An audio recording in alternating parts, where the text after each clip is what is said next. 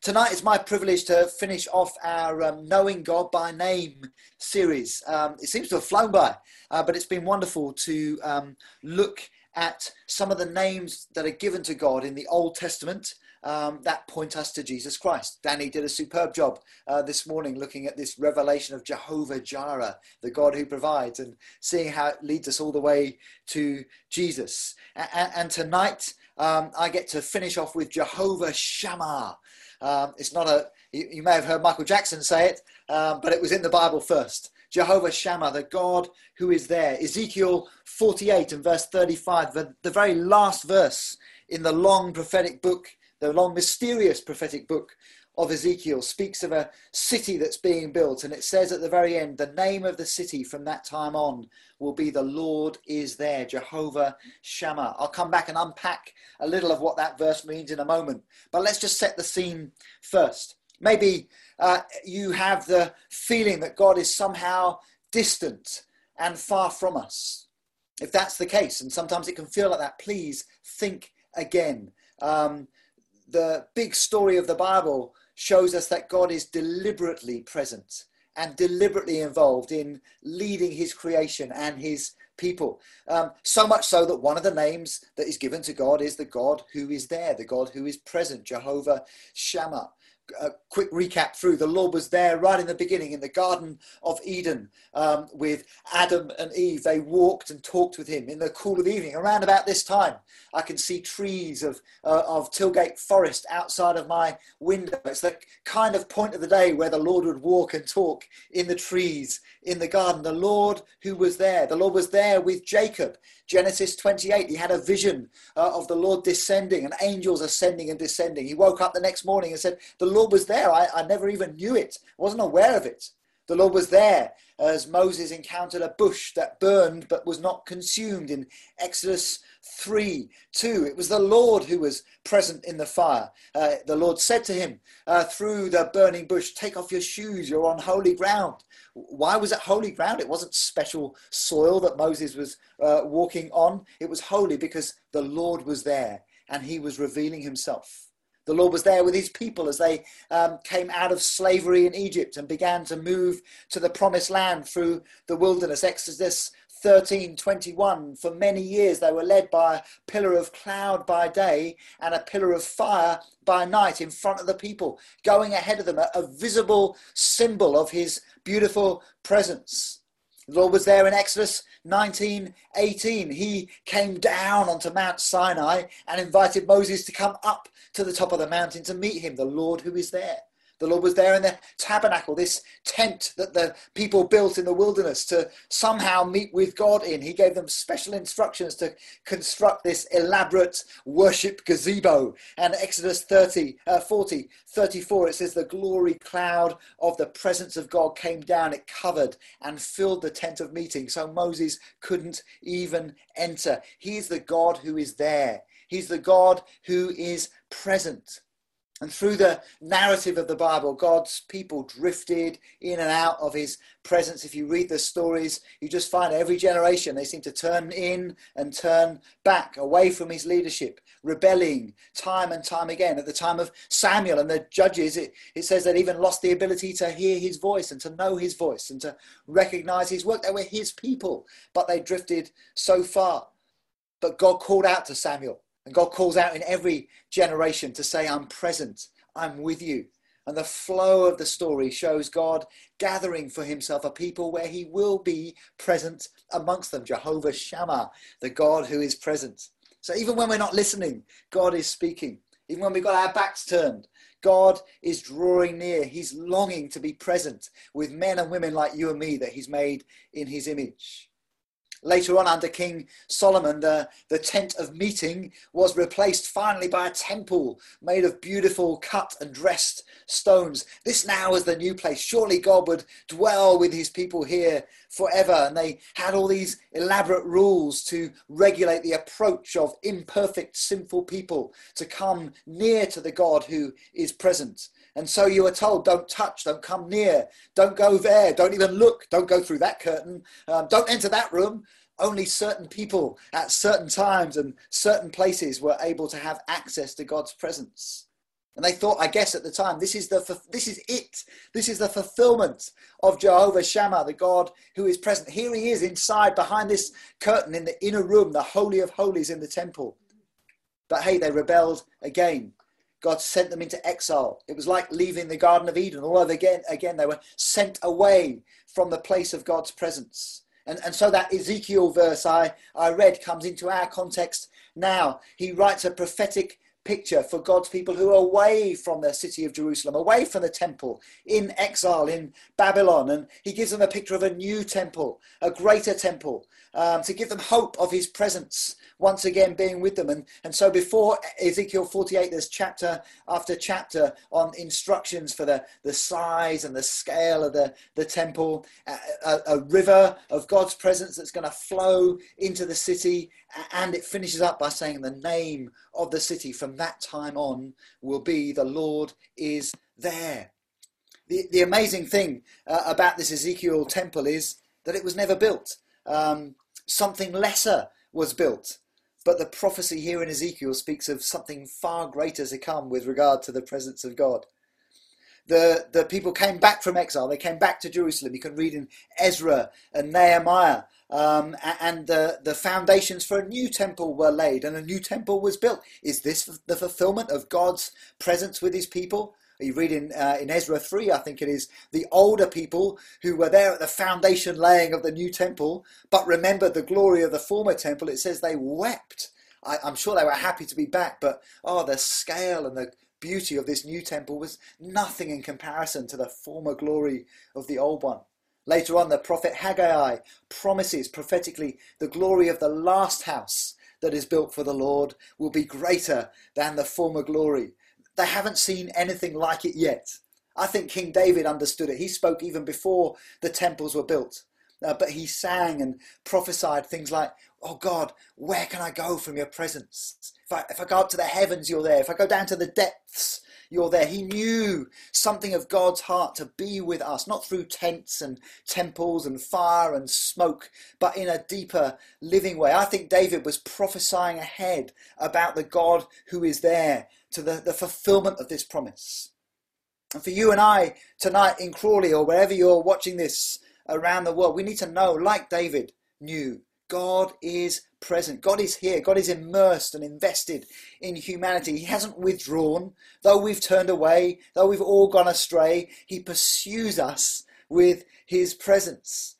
And so this big narrative of the Bible points us to God himself coming to those who are his own, coming to rescue, coming to be present. It was never supposed to be limited to one city, one temple, one ethnic group. The Bible says, for God so loved the world that he gave his only son. God wants every tribe and nation and colour of skin and language group to experience and know his presence and know that with them together he's forming this beautiful new community. And so Jesus came. That's what all this points towards.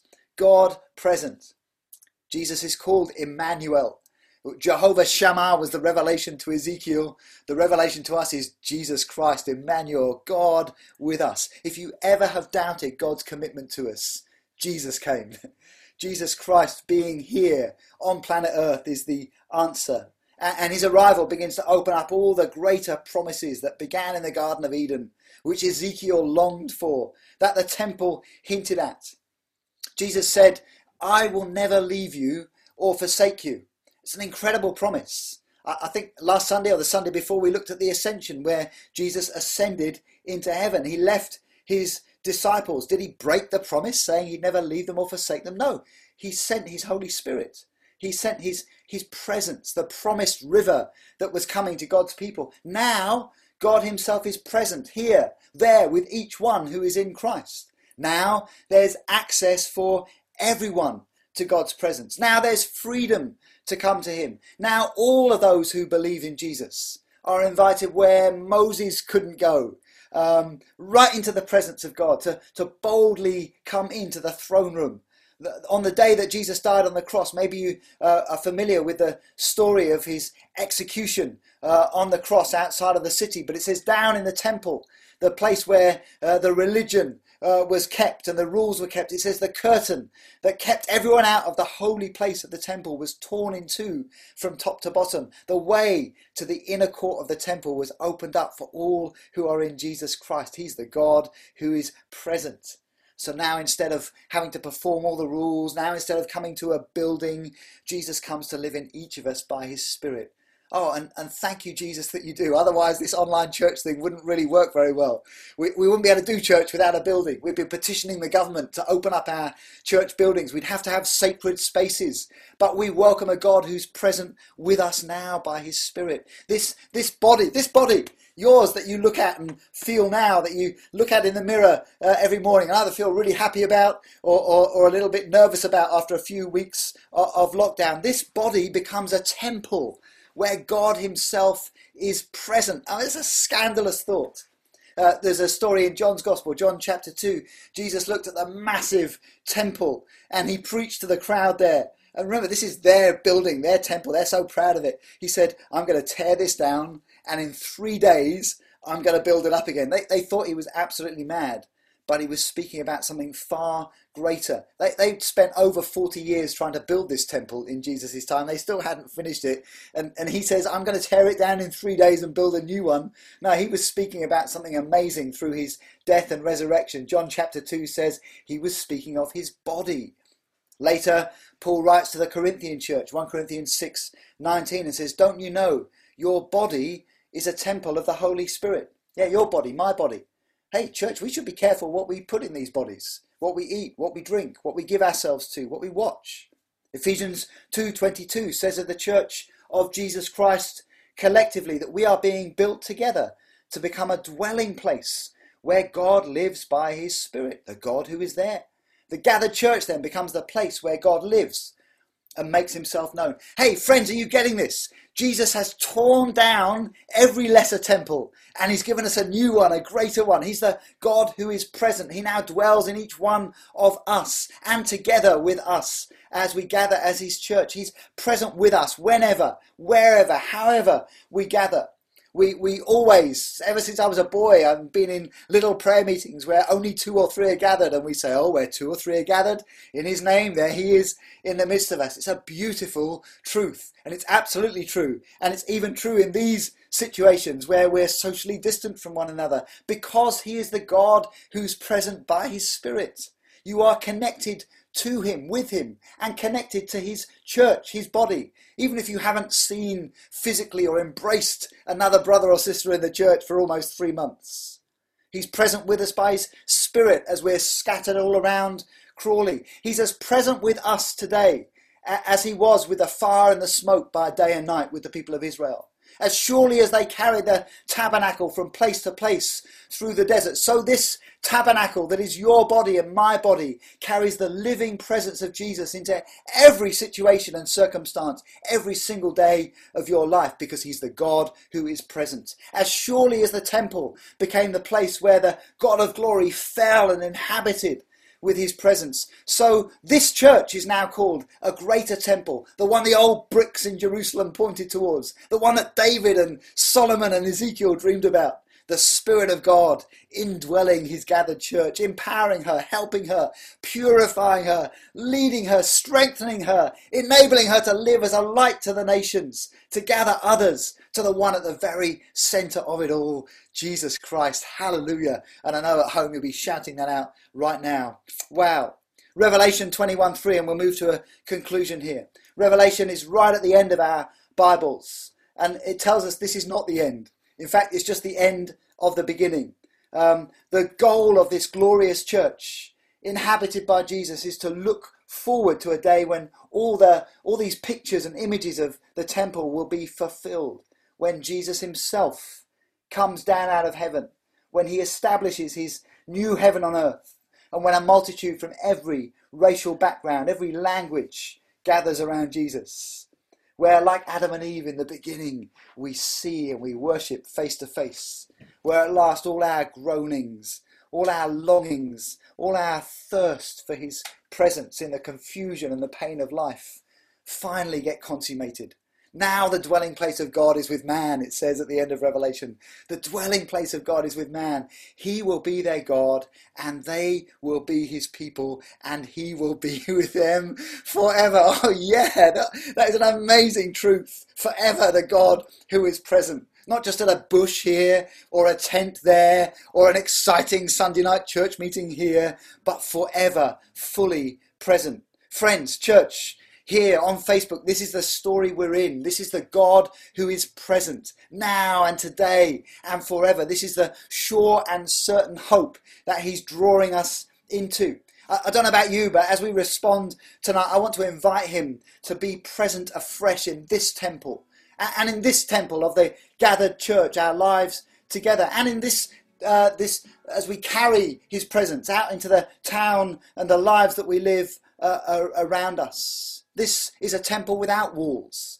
This temple has hands and feet. They look like your hands and they look like your feet. You and I are the ones that get to carry his presence. It's remarkable that our first 3 months of the year, before we knew about the coronavirus, we preached through a series called Scattered Servants, where we spoke about the Bible's impetus to carry his presence out of the four walls of the church.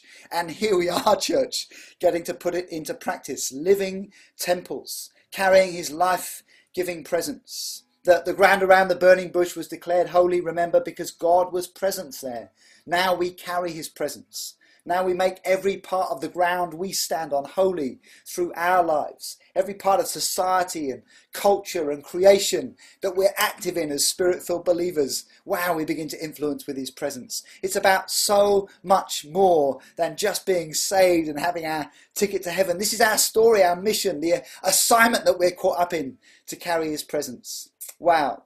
I'm just going to invite you, if you're able to stand with me and to pray together, to welcome the God who is here, the God who is present. Hey, even in lockdown, some of you are still shielding. Some of you have got friends and family members and neighbours who are afraid even now to come out. It's going to take time for life to come back to normal. Oh, what a beautiful message of hope this is, to have a God who is present. Do you remember the Jesus who was resurrected from the dead and appeared to his disciples in a locked room? He's a God who is present. He can come to you right now. He can come to those you're praying for right now, those who are on your heart right now. Even those we can't visit, we can pray his presence into their lives and their situations. Why don't you lift your hands with me just around your homes, over on Facebook. Lord Jesus, we want to be filled. We receive your presence. You're so welcome here. Lord, I recognise that you say my body is a temple. What a crazy, outrageous statement to make, unless it's true. And by faith I believe it's true because your scripture says so. Oh God, I repent of everything that I've done to clutter up this temple with old junk and rubbish. Would you forgive me? Would you cleanse me? Would you fill me? Would you make me fit for your purpose to carry your beautiful presence out into the world? Hey, maybe there's just one person watching tonight who's not yet a follower of Jesus.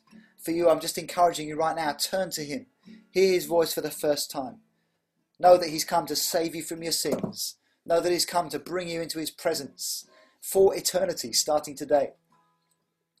If that's you tonight, I want to encourage you just to get in touch with us and let us know so we can pray with you. And for the rest of us, Lord, we just ask you right now to fill us with your spirit, to overflow. May we be your hands and your feet. May we carry your presence. Lord, we think about our week this week, whether our movement is limited to the boundaries of our properties or whether we are out and about in workplaces and schools and with neighbours and friends. May we carry your presence to every place of hurt, every place of brokenness, every place of fear, every place of injustice. God, we want to lean into the mission of the Holy Spirit. You're present in order to completely reorder society through us. And so, Jesus, may we make you known this week as we serve and care and work and do family life and friendship. Fill us with your transforming presence and build something glorious through us, we pray, in Jesus' name.